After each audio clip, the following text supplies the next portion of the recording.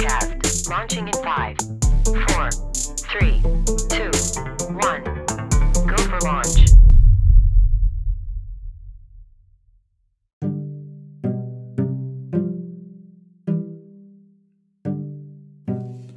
What's good, podcast? It's Houston. And heading into the weekend, I want to drop a super short episode of the podcast on you that deals with a common refrain I hear from creators all the time when I talk to them about Superstory. Now, at this point in my career, I feel like I've heard almost every objection you can possibly imagine, but this one I think is one of the most dangerous.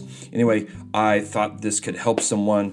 Hope you enjoy it. Have an awesome weekend. And listen, guys, if this podcast is bringing you any value at all, I really encourage you guys to go subscribe and rate and review on Apple Podcasts. We're really making a good, detailed, distinct push on Apple Podcasts. So it just really helps if you guys subscribe, rate, and review. Have an awesome weekend. We'll talk to you next week.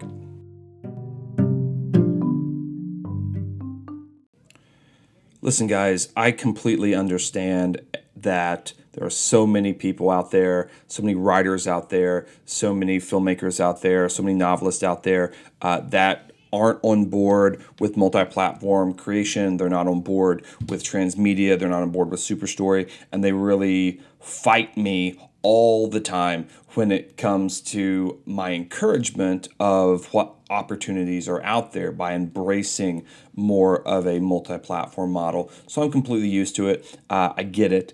And I get about every objection you can possibly imagine. But talking with entrepreneurs, talking with musicians and music producers, talking with board game designers, screenwriters, novelists, the people that I think I get most pushback from are the screenwriters, the filmmakers, but really the screenwriters in particular about the Superstory model. And what I hear so many times is, yeah, Houston, I get it. I get the games, I get the comics, I get all what you're saying, but Tarantino didn't do that. Nora Ephron didn't do that. Chris Nolan didn't do that when they broke in. So why do I have to do it?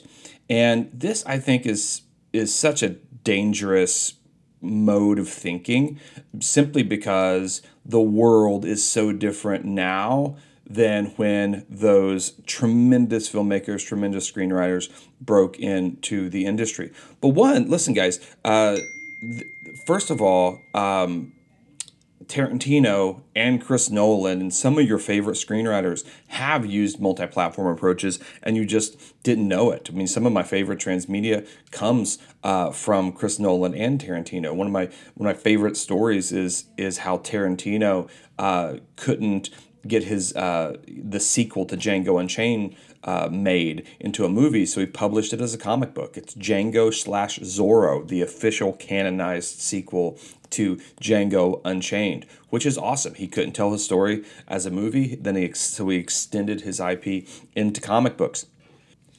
In the same way, any fan of Chris Nolan's movie Interstellar would be happy to know that there is a comic book that extends that movie in a really cool way. In that movie, Matthew McConaughey is not the first guy to go to space to try to find a new place for us to live. There's a Team Zero that goes first and never comes back. And you don't know why they don't come back. So Chris Nolan went and wrote and released a digital comic book called Absolute Zero that tells you the story about Team Zero that never returned. So you see some, Chris Nolan, Tarantino, some of these other mega screenwriters, mega filmmakers using the transmedia model. But let's say even if they didn't, Tarantino, Chris Nolan, Nora Ephron, Kevin Smith, any great screenwriter that we look back in the 90s, early 2000s, and the 80s, we look at and we say, well, when they broke in,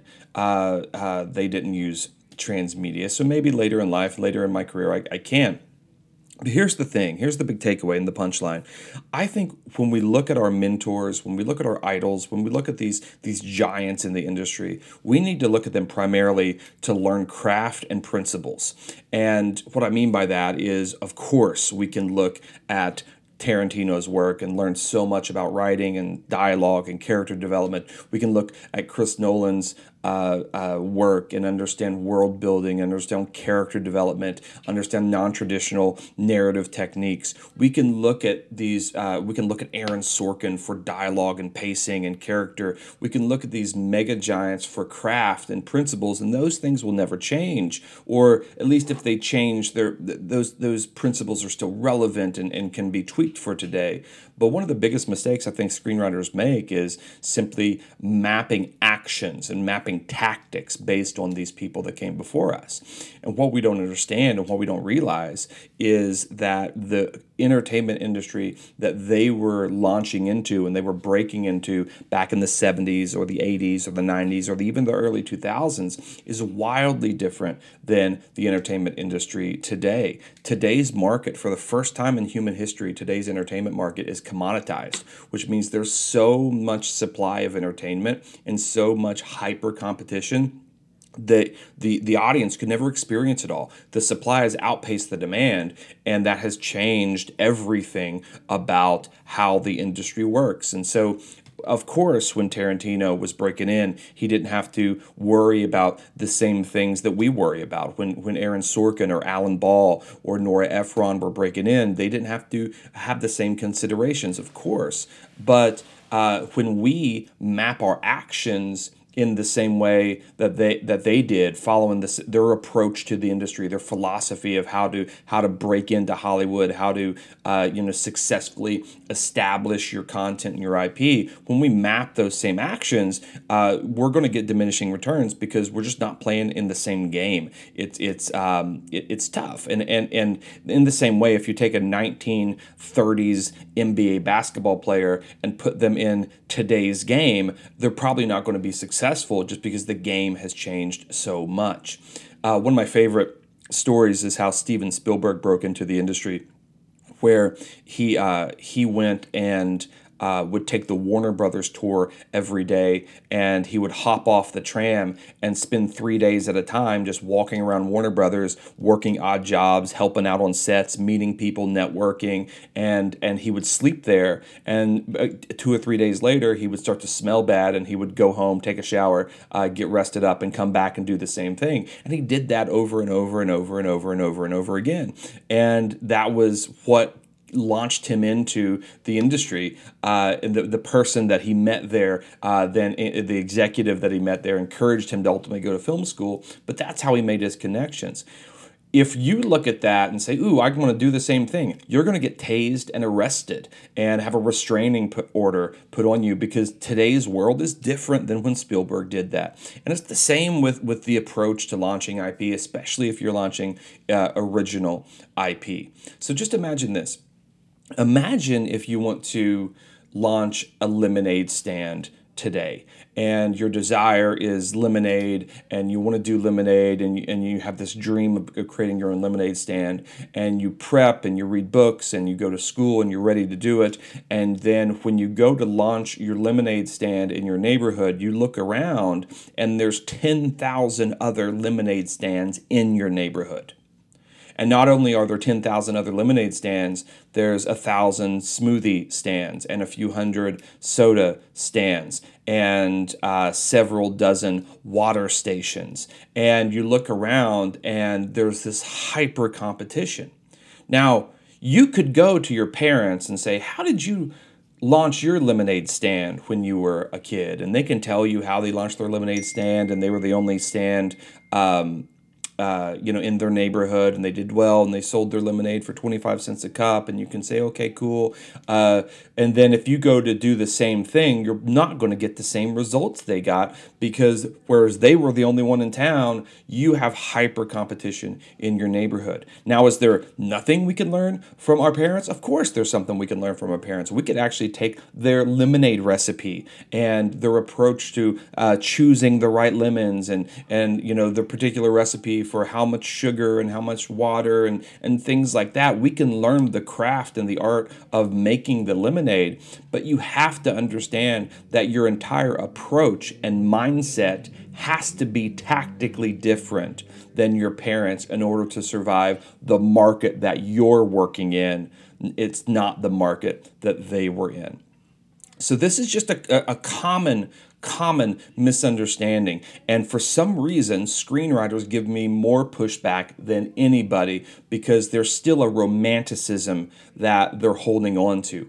Every single second that you remain romantic about the film industry and the entertainment industry, someone is going to lap you because they better understand the times in which they live. Right? There's this really super interesting story, this Old Testament story in the Bible, actually, about all the tribes of Israel that were being brought together. And this tribe had 10,000 people, and this tribe had 30,000 people, and this tribe had 1 million people. And there was a small tribe called the men of Issachar, and they only had 300 people. But because they understood the times in which they lived, they were able to be just as effective as the people that had 10,000 or 50,000 or 100,000 people. Understanding the times in which you live is one of the most vital strategies as a screenwriter, as a creator, as a filmmaker, as a novelist, as a game maker, as a playwright, whoever it is.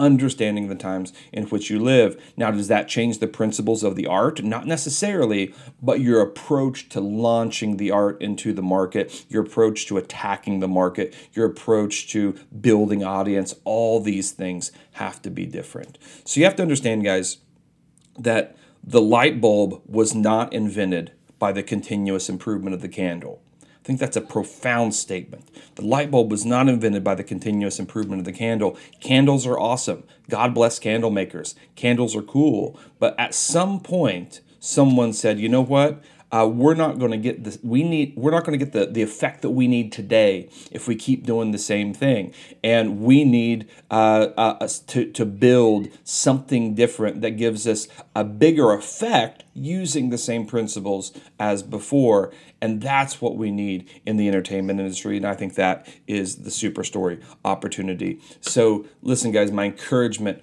to all of you all, especially the screenwriters out there, look to your idols, look to your mentors, look to these mega giants in the industry that came before us, stand on their shoulders when it comes to craft and principles and art.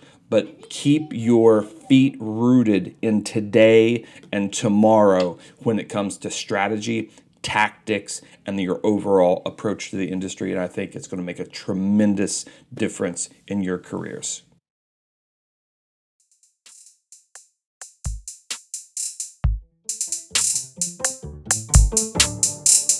Please don't forget to subscribe, rate, and review.